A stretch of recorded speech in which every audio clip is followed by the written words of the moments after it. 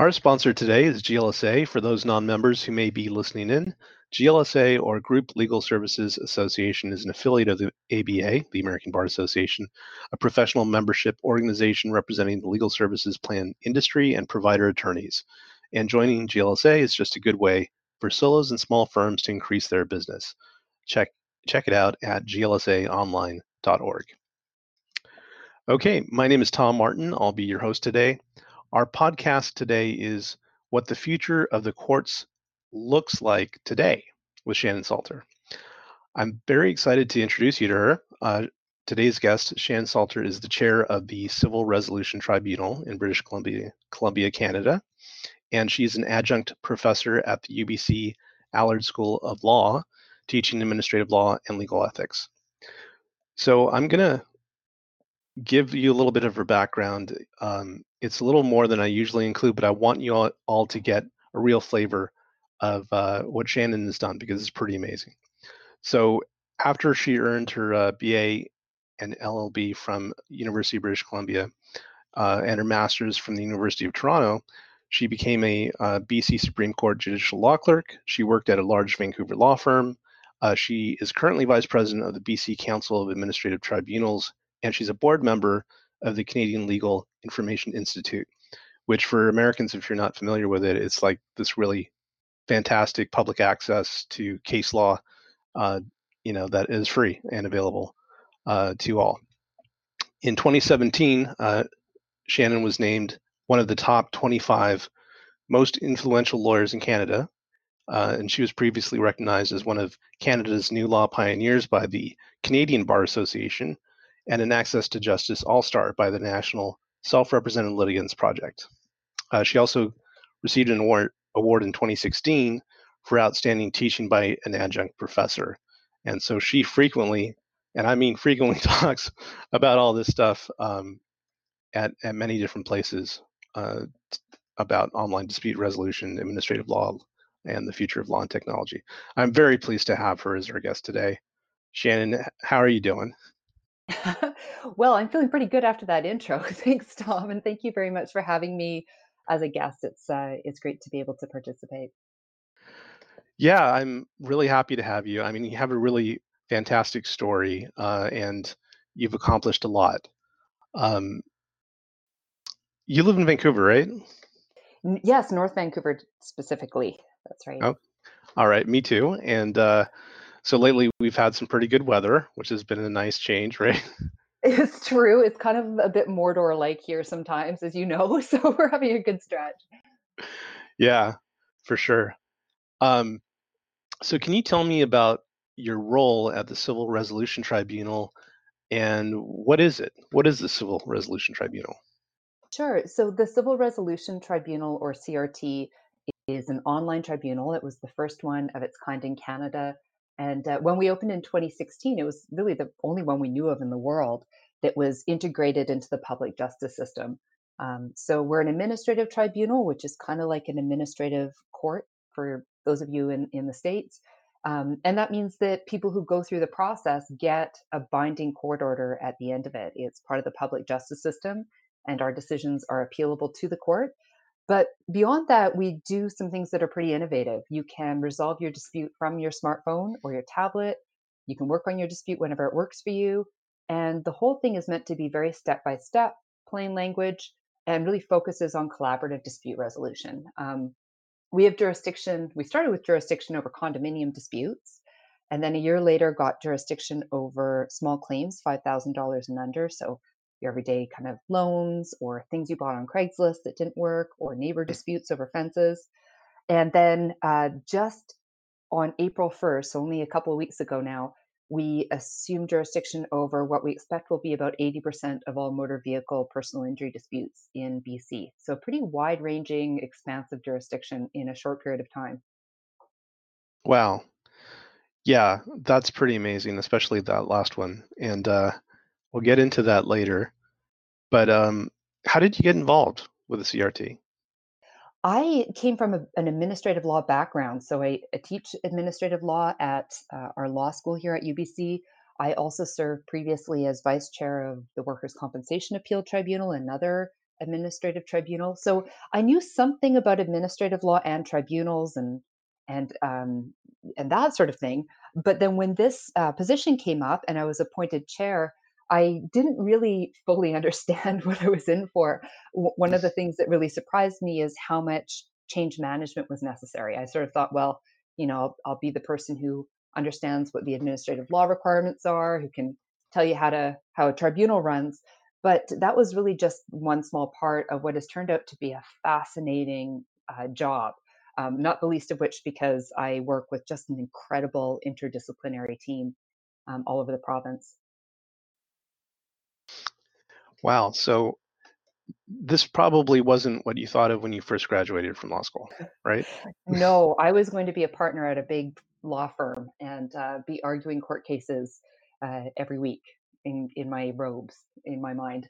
But no, I practiced as a civil litigator for a few years, and then my husband and I took a break and went to Toronto and did master's degrees and had a baby, which is only a thing you will do with the first baby because because it was a foolhardy thing to do to think you can have a baby and do a master's degree in the same year. We got through it and it was a great year. But when I came back, I really reconsidered whether to go into private practice. And that's where I made a segue into administrative law. But, this is a truly incredible job. I love that we get to do something quite new. We get to be very creative. We work really closely with the public and community advocates, and I'm lucky enough to be able to talk to lots of people about what we're doing and get a lot of different ideas from a lot of different corners of the world. Well, I think what you're doing and the initiative that British Columbia has taken is truly remarkable. I'm originally from California, and some of these changes and innovations you might expect from the home of Silicon Valley, and to see it happening elsewhere, and the same is true across the United States, that it's a little slower in terms of taking up ideas like this and actually making it part of a government program and an initiative. Um, what do you think made it different here in British Columbia? Yeah, it's a question I've thought about a lot, and the only common theme I can see in jurisdictions which now are managing to get some really innovative projects up and running, and ones where this has stalled or not happened at all, it seems to be just a confluence of, I think, the right people in the right place at the right time. And I'm not counting myself as one of those people, but I think in British Columbia, when the legislation was passed, the Civil Resolution Tribunal Act in 2012, it was the brainchild of this really forward thinking group of people in the Ministry of Justice who were, experts in ODR, experts in access to justice who championed it. And all the way up to the highest levels of government, there was support. And that's what caused it to happen initially. And we've been lucky enough to enjoy a lot of support subsequently and more public support as well. But it does seem to be a matter of just kind of the right people in the right place at the right time that can generate these things. Although maybe there's something in the water out here on the West Coast as well. So it's been 7 years since the legislation passed. How long has it been that CRT has been launched online? The legislation was passed in 2012. I was appointed in 2014, and then we opened our doors virtually in 2016.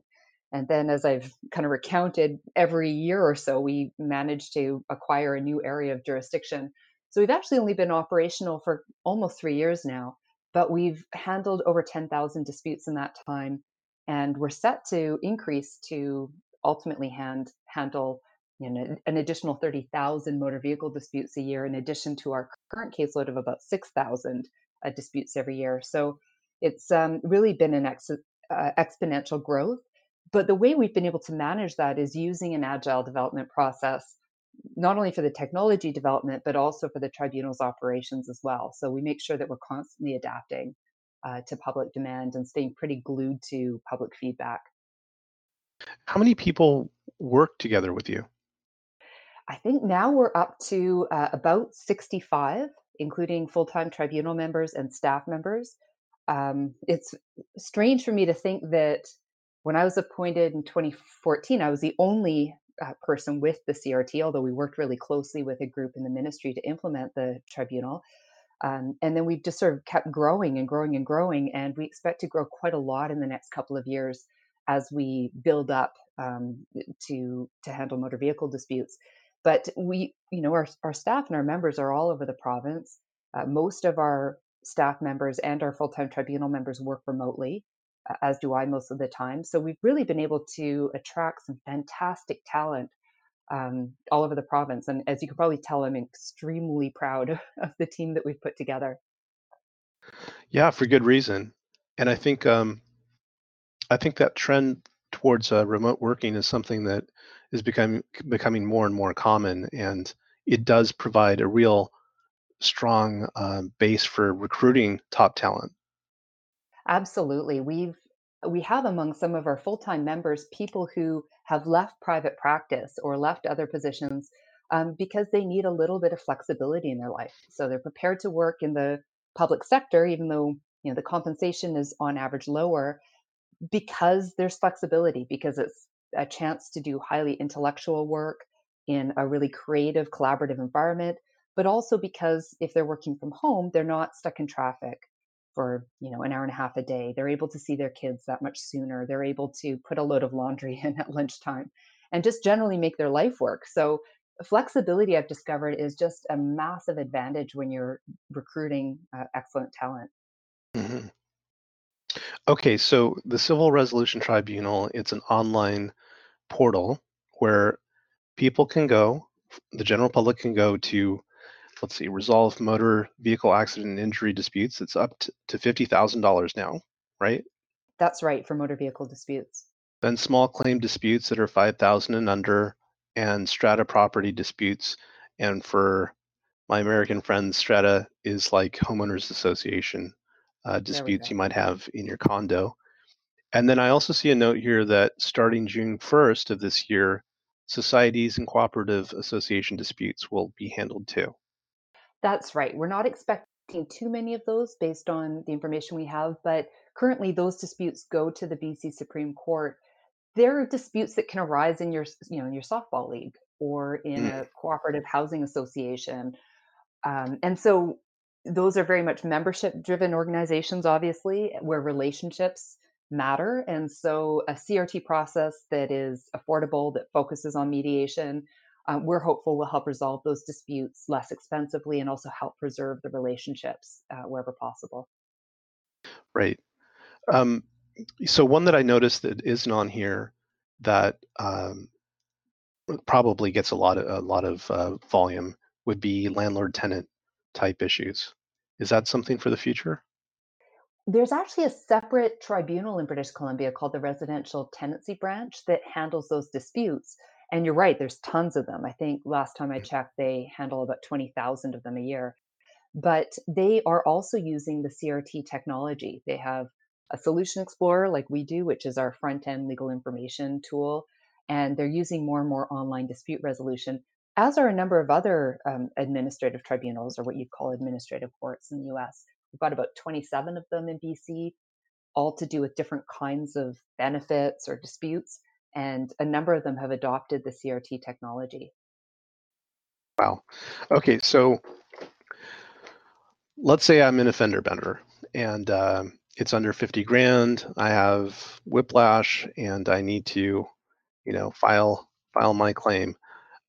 If I do that, well, I guess I have to do that, right? Through the CRT now.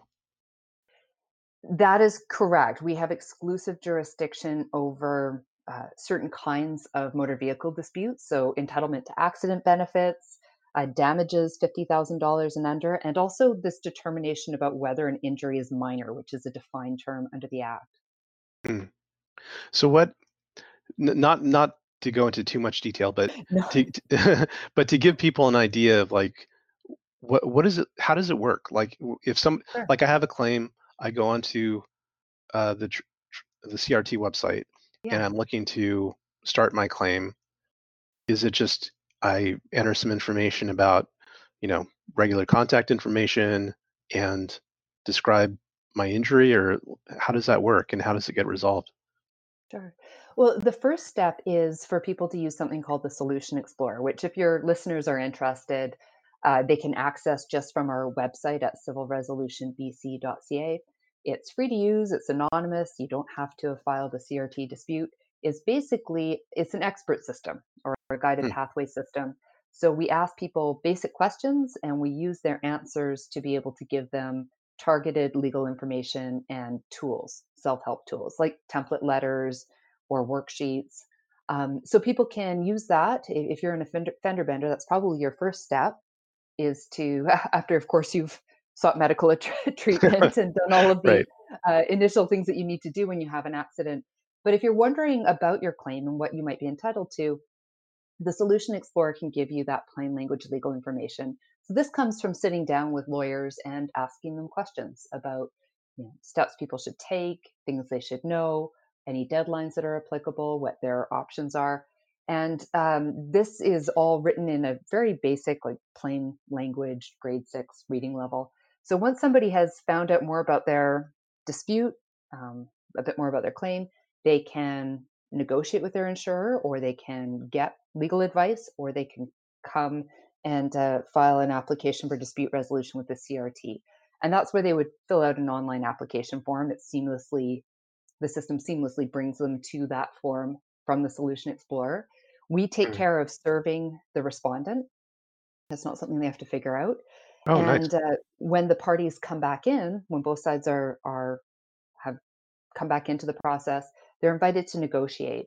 And this looks very much like Facebook Messenger or any other chat function you have on your phone. And in fact, you can do this whole thing from your phone. You don't need any, you can fill out forms, you can create the letters from your phone whenever it works for you. So you can do that when your kids are in bed or you're done school or work for the day. And so if the parties are able to reach an agreement during negotiation, then a mediator will step in and help them formalize that agreement. And then it's assigned to a tribunal member who will turn it into basically a binding court order. If they can't agree during negotiation, then the case moves on to the mediation phase, where one of our expert mediators steps in and starts working with the parties, going back and Okay. forth. And this can be very flexible. Yeah, sorry to step in, No, but please. so there is an opportunity to have a real person there. Yeah, this is a very human driven process. I mean, the Solution Explorer, that first step is um, handled by the system. It's just questions and answers. So there's no staff involvement there. There's Mhm. very little staff involvement at the negotiation phase. But as the case moves along the process, more humans get involved. So the idea is resolve as many disputes as you can upfront inexpensively with a minimal with the system doing the heavy lifting and not the humans. But Mhm. as it's clear that a dispute is more complex or needs more attention, that's where we start adding in humans. So our facilitators or mediators are humans, and they are very good at helping parties to reach agreements where possible. And although we're predominantly online, we also offer services by mail, telephone, video conferencing, and in person at various government service counters.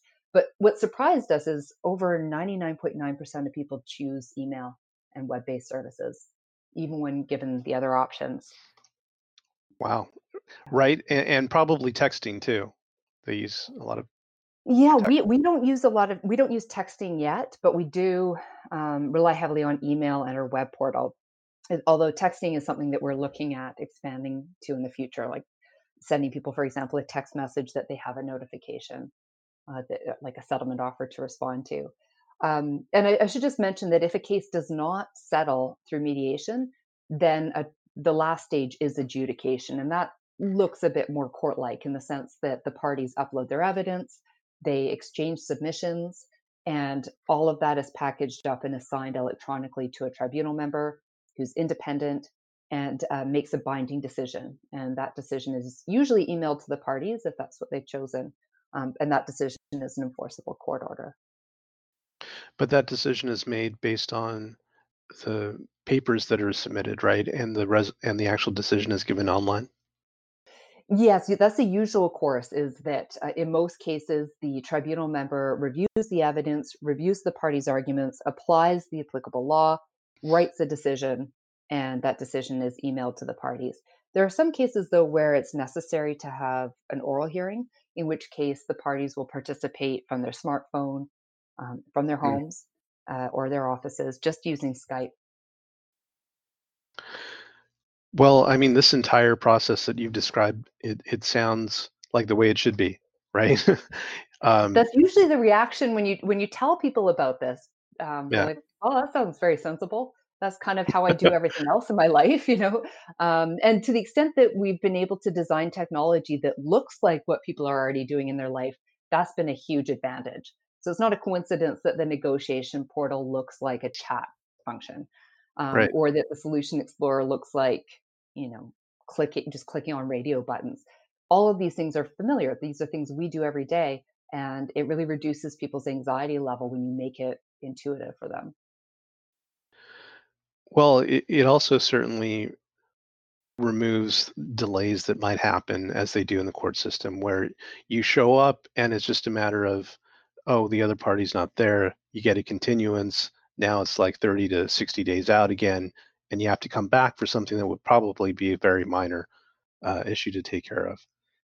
And Yeah, I think one yeah, of the benefits of an administrative tribunal is that it's a bit more flexible. So the strict rules of evidence don't apply in exactly the same way. Evidence still needs to be reliable and relevant, but there's more flexibility under administrative law. But yeah, our goal is to reduce administrative delay, and one of the best ways to do that is to design forms and information in partnership with community legal advocates who serve really barriered folks in society. Because if you can make those forms understandable and work for people who otherwise would fall through the cracks, they're going to work for the public generally. They're going to work for lawyers.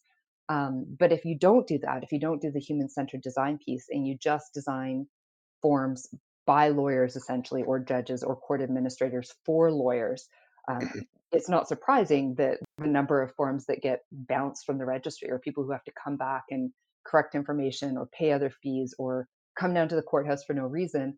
You're right, all of that creates delay, but it also erodes confidence in the justice system. I think it makes people feel that it's not designed for them, that it doesn't belong for them, that they don't belong. And so if we can design all of this through people's eyes in partnership with them, I actually think it does really restore or create more confidence in the public justice system. Makes a lot of sense. Um, so this model, it already has expanded to many different areas, and as you pointed out, it's the same model that's being employed on the landlord tenant side. Um, what are there any areas of law that you think might be inappropriate for having an online solution like this?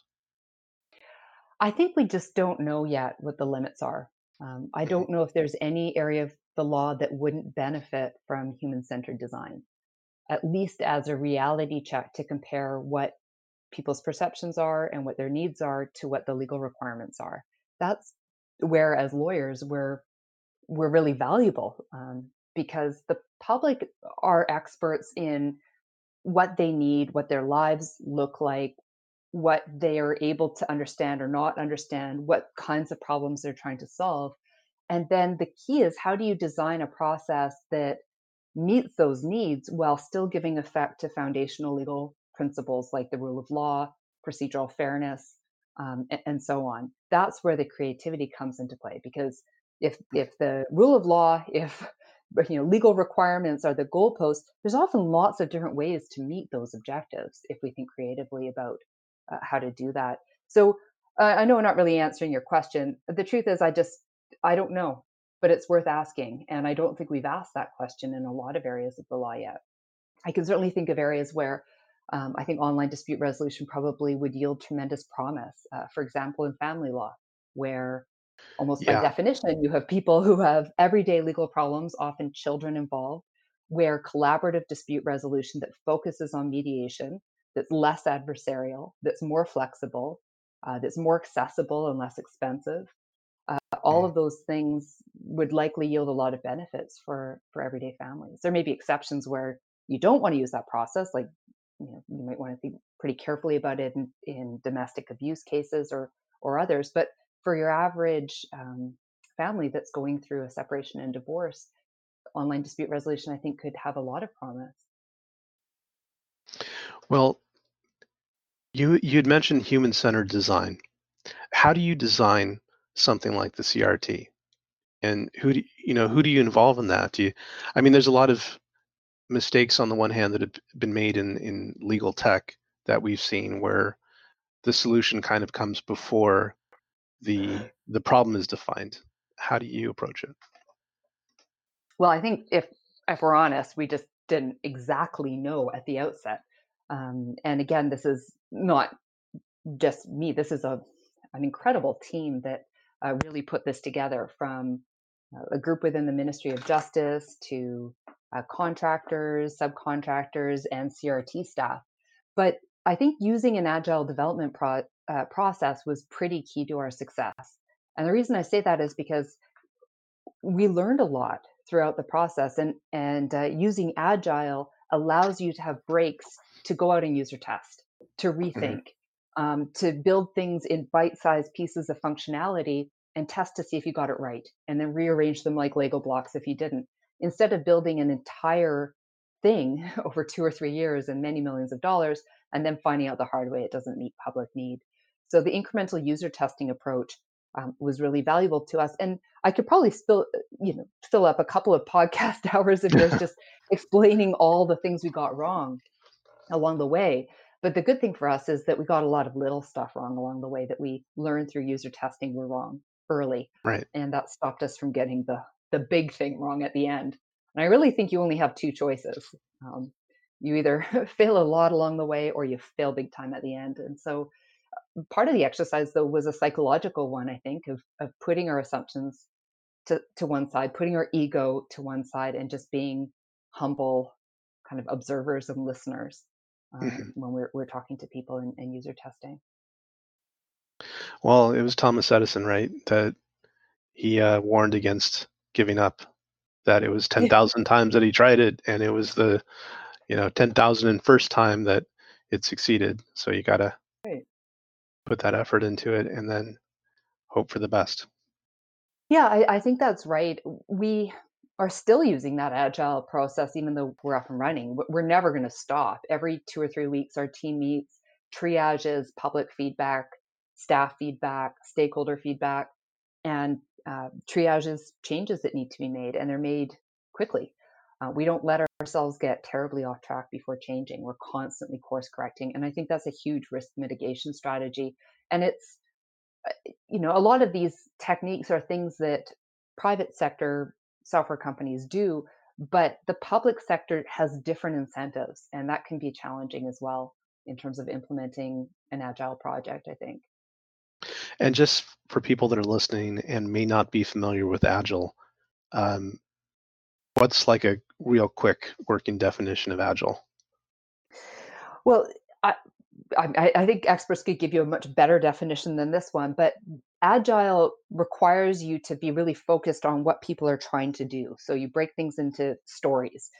As a party, I need to be able to upload evidence, for example. And then you work backwards to figure out the best way to give effect, to create that functionality in really bite sized pieces. So the best analogy I can think of is that you build a few Lego blocks, then you test it and say, is this what you had in mind? Is this going to work? Let's test it. And then if you validate that it works, you can build a few more pieces and a few more. And you keep on testing. And the agility comes from being willing and able to shift from the blueprint, to shift and adapt based on user feedback or based on testing and experimentation, so that you can have some confidence that the thing that you build at the end is actually going to meet the needs of everybody who has to use it. What would you say was or is the biggest obstacle that you've overcome in rolling out the CRT? I think the biggest obstacle has been not the technology, it hasn't been the law, it hasn't been the public, it's been change management among legal stakeholders. When I was Hmm. appointed, I didn't anticipate that change management would be a good half of what I did for the first couple of years, and it's still a big part of what I do on a daily basis, and it's important. But the change management part wasn't so much having to persuade the public. I mean, I would do town hall meetings with 2 or 300 members of the public on a Tuesday night at a community center, and they were on board, as were many community advocates, especially as we sort of built trust with them by centering the needs of their clients when we did user testing. But I think the legal profession generally is very change resistant. And so when you're having to, deal with a number of larger institutions that can be resistant to change, including government, including the justice system, including the lawyers, that's where the challenges happen. Mm. And I think, as a prof, I see too that the way that we teach lawyers to be lawyers does not encourage them to think creatively or critically about justice system reform. In a lot of ways, it teaches them just to accept the way things are and to be quite concerned when somebody proposes changes. I mean, that's the whole nature of the precedent system of common law. If you think about it, Right. it's about really prioritizing the past and stare decisis over some sort of strange thing that could develop in the future. There's a deeply ingrained skepticism about change. Um, but Right. I think that, and I think that's probably served to protect certain legal principles very well, for better or for worse in some cases. But it certainly is not very conducive to justice system reform. So let me take a concrete example of that. Um, so with the change recently, April 1st, that the CRT is handling personal injury cases that are 50,000 and below.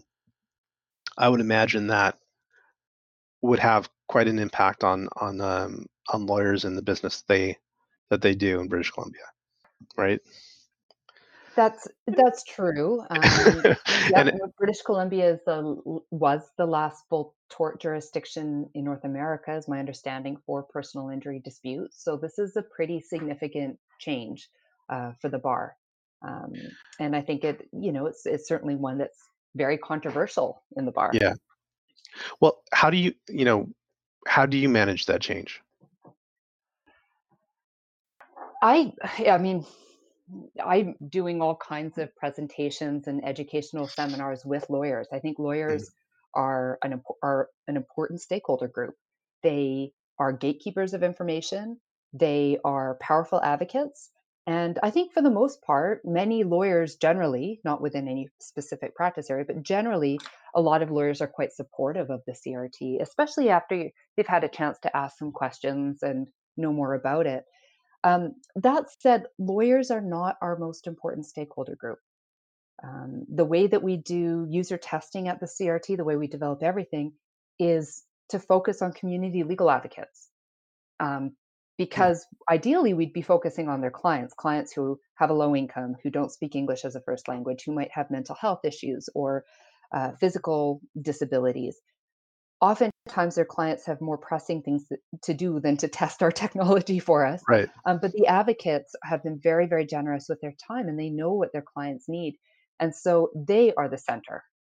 They are the center. The public is the center in terms of testing and making sure that whatever we develop works for them. This is a public access to justice project.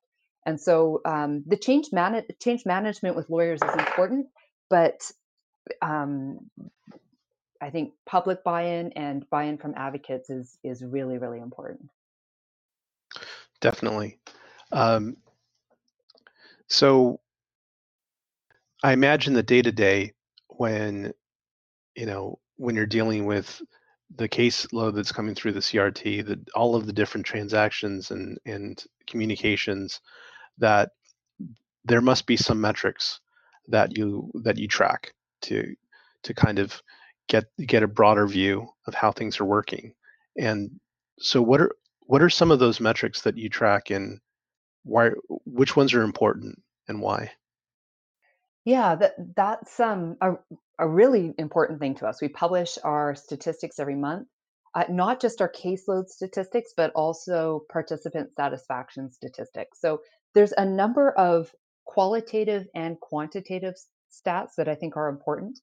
I think in terms of the quantitative statistics, we keep an eye on how long is it taking to resolve disputes. Um, what percentage of disputes are settling and at what stage in the process? Those kinds of things are important in terms of understanding how much is this really costing the party in terms of their time and energy and money. But I think even more important in some ways are the qualitative statistics or metrics. So we ask people who've gone through the process what they think of it. We don't ask them if they agree with the outcome because they're Right. welcome to appeal the decision if they disagree, and that's a question for the courts. But we do ask them if the CRT treated them fairly throughout the process. We ask them if they understood what they had to do to go through the process, if the technology worked well for them, and we asked them if they would recommend the CRT process to others. And so you can check out our stats from past months. But for example, last month, 84% of people said that the CRT treated them fairly throughout the process. And the same number of people, 80% or percentage, 84% of people said that they would recommend the CRT to others.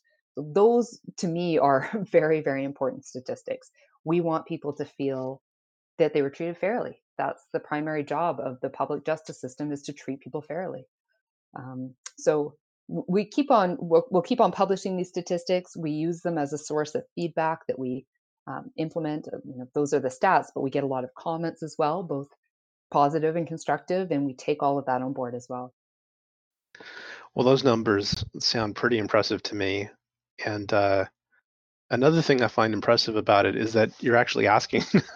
I think from my experience with a lot of government agencies, they don't necessarily ask me how I felt about the process. So I think it's important to know that.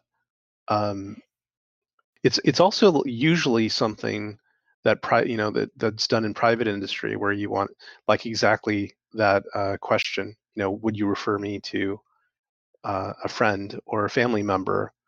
Um, do you think so? That's something similar to private practice, but do you think that there's different approaches to how private companies approach access to justice versus how the public approach is to access to justice? Is there a difference?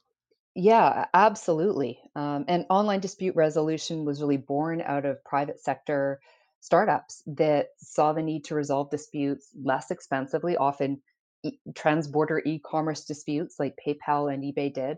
And they also, I think, are increasingly common in the context of a vacuum created by the failure of the public justice system in pretty much every country I've been to reform. And so, Hmm. where the public system becomes increasingly inaccessible, there is an opportunity for entrepreneurs to start legal technology companies to fill particular niche gaps. But those startups um, pick their market segment and can tailor their services, as is their right, tailor their services to a particular demographic. They can say, I'm going to resolve family disputes for high income earners who speak English as a first language. That is not something that you can do as a public justice system access to justice project. My job is to worry about everybody. And I spend most of Hmm. my team and I spend most of our time worrying about people who would fall through the cracks. I mean, this pretty much any kind of online tool is going to work okay for most people, if it's designed reasonably well. But that's not good enough in the public justice context. It needs to work for everybody, or at least you need to have systems in place that will catch everybody so that everybody can access it because it belongs to everyone. So I think that's not to say that there isn't a place for private sector legal tech startups. I think there absolutely is. Where I get worried is I worry about the increasing gap created where the public justice system becomes more and more inaccessible for people. Private startups target market segments, particular market segments, but where does that leave everybody else? Where does that leave people who are harder to serve, who are less lucrative, and for whatever reason cannot access the public system? And so that's always sort of my plea in rooms full of public justice stakeholders, is to say we need to modernize, because otherwise we risk the public system becoming increasingly obsolete and irrelevant. Hmm. Well, there's a lot. There's a lot ahead, and there's a lot that the CRT can do, and it sounds like it's just growing exponentially in terms of the people that are handling it and the people that are satisfied by their um, by their use of the CRT. What is your vision for the CRT over the next 5 years? I think my vision is to keep our laser focus on public need and to expand our capacity to identify areas of public need that maybe we have a blind spot about or are underserving. We can do that by collecting more demographic information to understand better who we're serving well and who we may not be serving as well, and make sure that we account for that. There are a lot of things that I think areas where we can keep expanding. Uh, Obviously, we have a lot more cases coming our way with motor vehicle disputes, and we'll increase our staff and tribunal member cohort to deal with that, and that'll be our main focus. But there are areas where we can use data better to identify need and to respond to need better, where we can do even better user testing, even better public outreach, where we can use behavioral insights to help encourage people to negotiate or talk with each other, um, where we can use artificial intelligence in a thoughtful, transparent, public centered way to provide new tools for people. So I think there's a lot of different areas for growth and expansion, but the key driver for us is what is in the public interest, what is the public need, and how do we keep making sure that we're staying very tightly glued to that. Well, all of those possibilities and opportunities sound very exciting, and I think the part I find most impressive is that you bring it back to keeping it grounded, because it is very easy, especially in technology and now with legal tech getting such attention over the past year, financially, Mhm. for people to just kind of pick up and come up with uh, some idea that is not necessarily founded in that, how does this benefit the public, but more about That's how does it benefit the bottom line.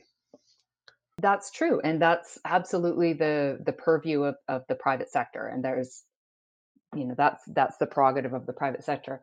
For the public system, though, one thing that I hear a lot of talk about as well, we don't have the fancy technology that the CRT has. We don't have a huge budget, and I hear this from courts and tribunals around the world. And increasingly, my response to that is that the most important thing you can do is offline. It doesn't require any money at all. It requires a sincere culture shift, though, to walk outside the registry doors or whatever your equivalent is and start talking to the people in line at the registry Mm, and ask them questions about how they got there, what their case is about, where they found the process confusing, what it took for them to get there today in terms of parking and time off work and childcare, what confused them. Ask them to fill out your forms on a clipboard. Watch where they get hung up, watch where they make mistakes, and then keep on doing that. And then use that information to redesign your processes and your systems from the perspective of the user. And you don't actually need any technology to do most of that. right. And to the extent that you decide to use technology, you can do actually a lot of that with just Microsoft Office and a web page. And I think it's worth mentioning when we opened in 2016, we had the Solution Explorer, but besides that, we just had an online application form, two lockdown Excel spreadsheets, and a SharePoint site. That was the sum total of our case management software. And the rest of that was process redesign and user testing. So you can do quite a lot with very little, but it does require a real culture shift. And I think that's actually much harder than the technology part. I think that's great advice. Get out of the office, talk to real Yeah, people. good advice Uh, for all of us all the time, uh, but yeah, this is not about technology. I mean, I think really the gift of online dispute resolution is not the online part at all. It's the invitation to think critically about why it is we're doing every little thing that we're doing, to look for evidence that supports it, to look for research that supports it. And I'll just give you one small example. We have a fee waiver on our website, and so we developed it with community legal advocates. If somebody can't afford to pay court, basically tribunal fees, they just click that they're on a government assistance program or enter their income and then click that that's true. The reason we designed it to be so simple is that I could not find any evidence that suggests that the court process used in a lot of jurisdictions where a person who's already very disadvantaged has to go around on public transit and get documentation, go to court, and then in open court, kind of do the humiliating exercise in some cases of explaining all of their personal financial information, all so that a pretty modest court fee can be waived. Right. We found nothing that supports that. So why are we routinely making life extra difficult and sometimes embarrassing for people who are already heavily barriered in our society? So I think a lot of the things that we do kind of routinely without questioning are not actually supported by empirical evidence. And so ODR invites us to question everything, to think Mhm. critically about it, to seize the opportunity to completely redesign it from the perspective of the public, while of course not letting go of those foundational legal principles.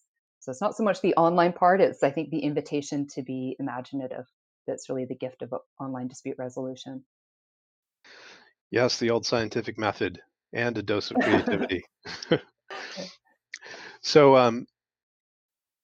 on a personal note, I know that you're extremely busy. Like I'm so appreciative of you doing this interview with me because I've looked at your speaking engagements. I've seen your tweets on Twitter, and I know that you're kind of a blur of motion usually in terms of all the engagements you have. And my question for you on that note is just how do you do it? How do you how do you keep up with all of those things? Well, I don't have a lot of hobbies or much of a social life, as as is the case of most people I know who have young kids, which I do. But the honest answer too is that I'm really lucky to have a very supportive husband who is also a lawyer, but makes it possible for me to do a lot of these things by being a real equal partner in this whole enterprise of having a busy work and family life. But the other part of it is that that's my personal life. But at work, we have an incredible team I keep going on about, and they have so much energy and they put in so much extra time, and they're so passionate and motivated. And so it's a real multiplier effect of what we're able to accomplish as a relatively small organization because they're so committed. So I'm grateful on a lot of fronts every day for all of those folks.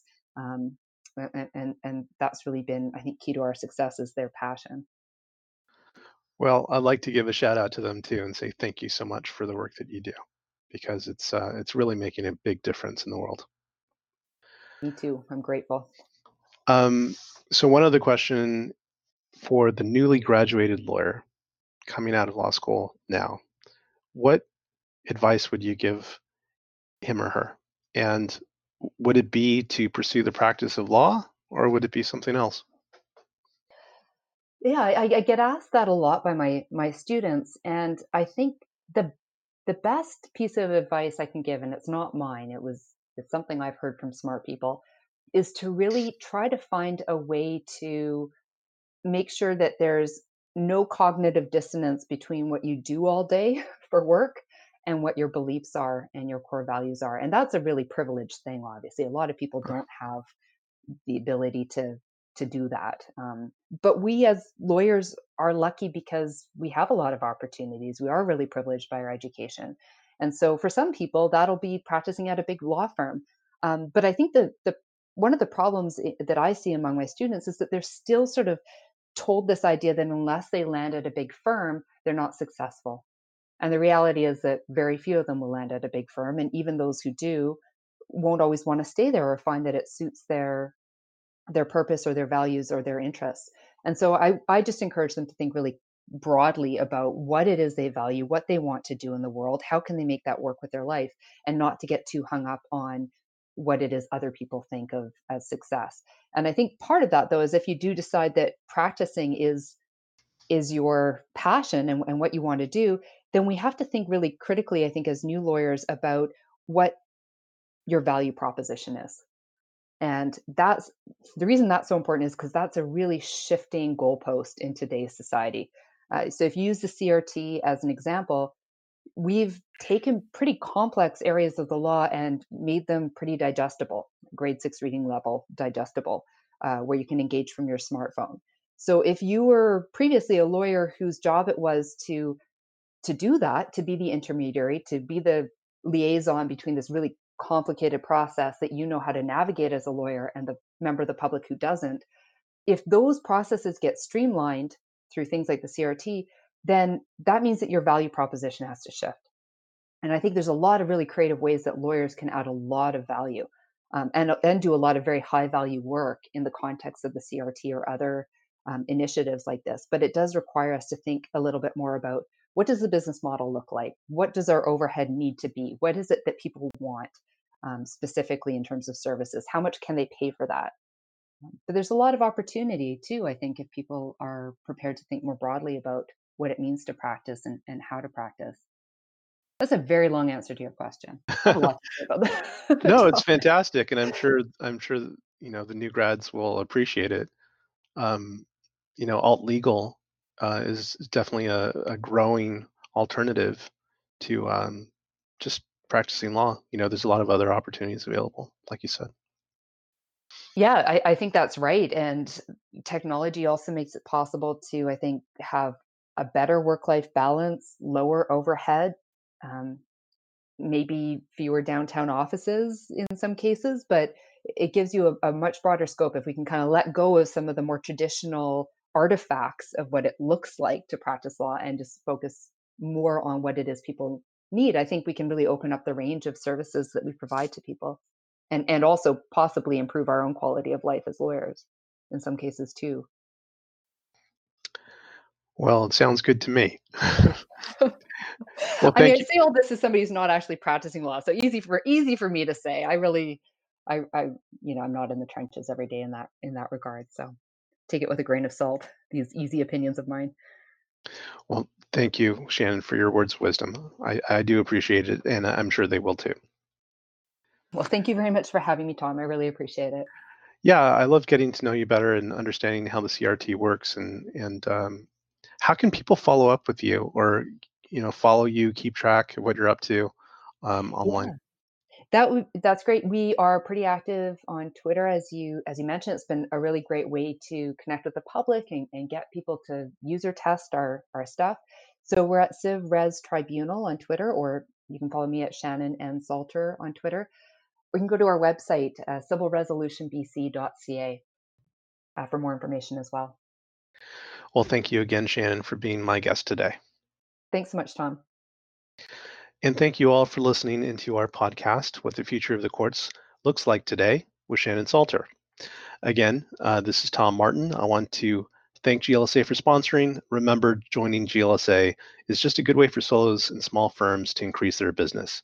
Check us out at glsaonline.org. See you next month.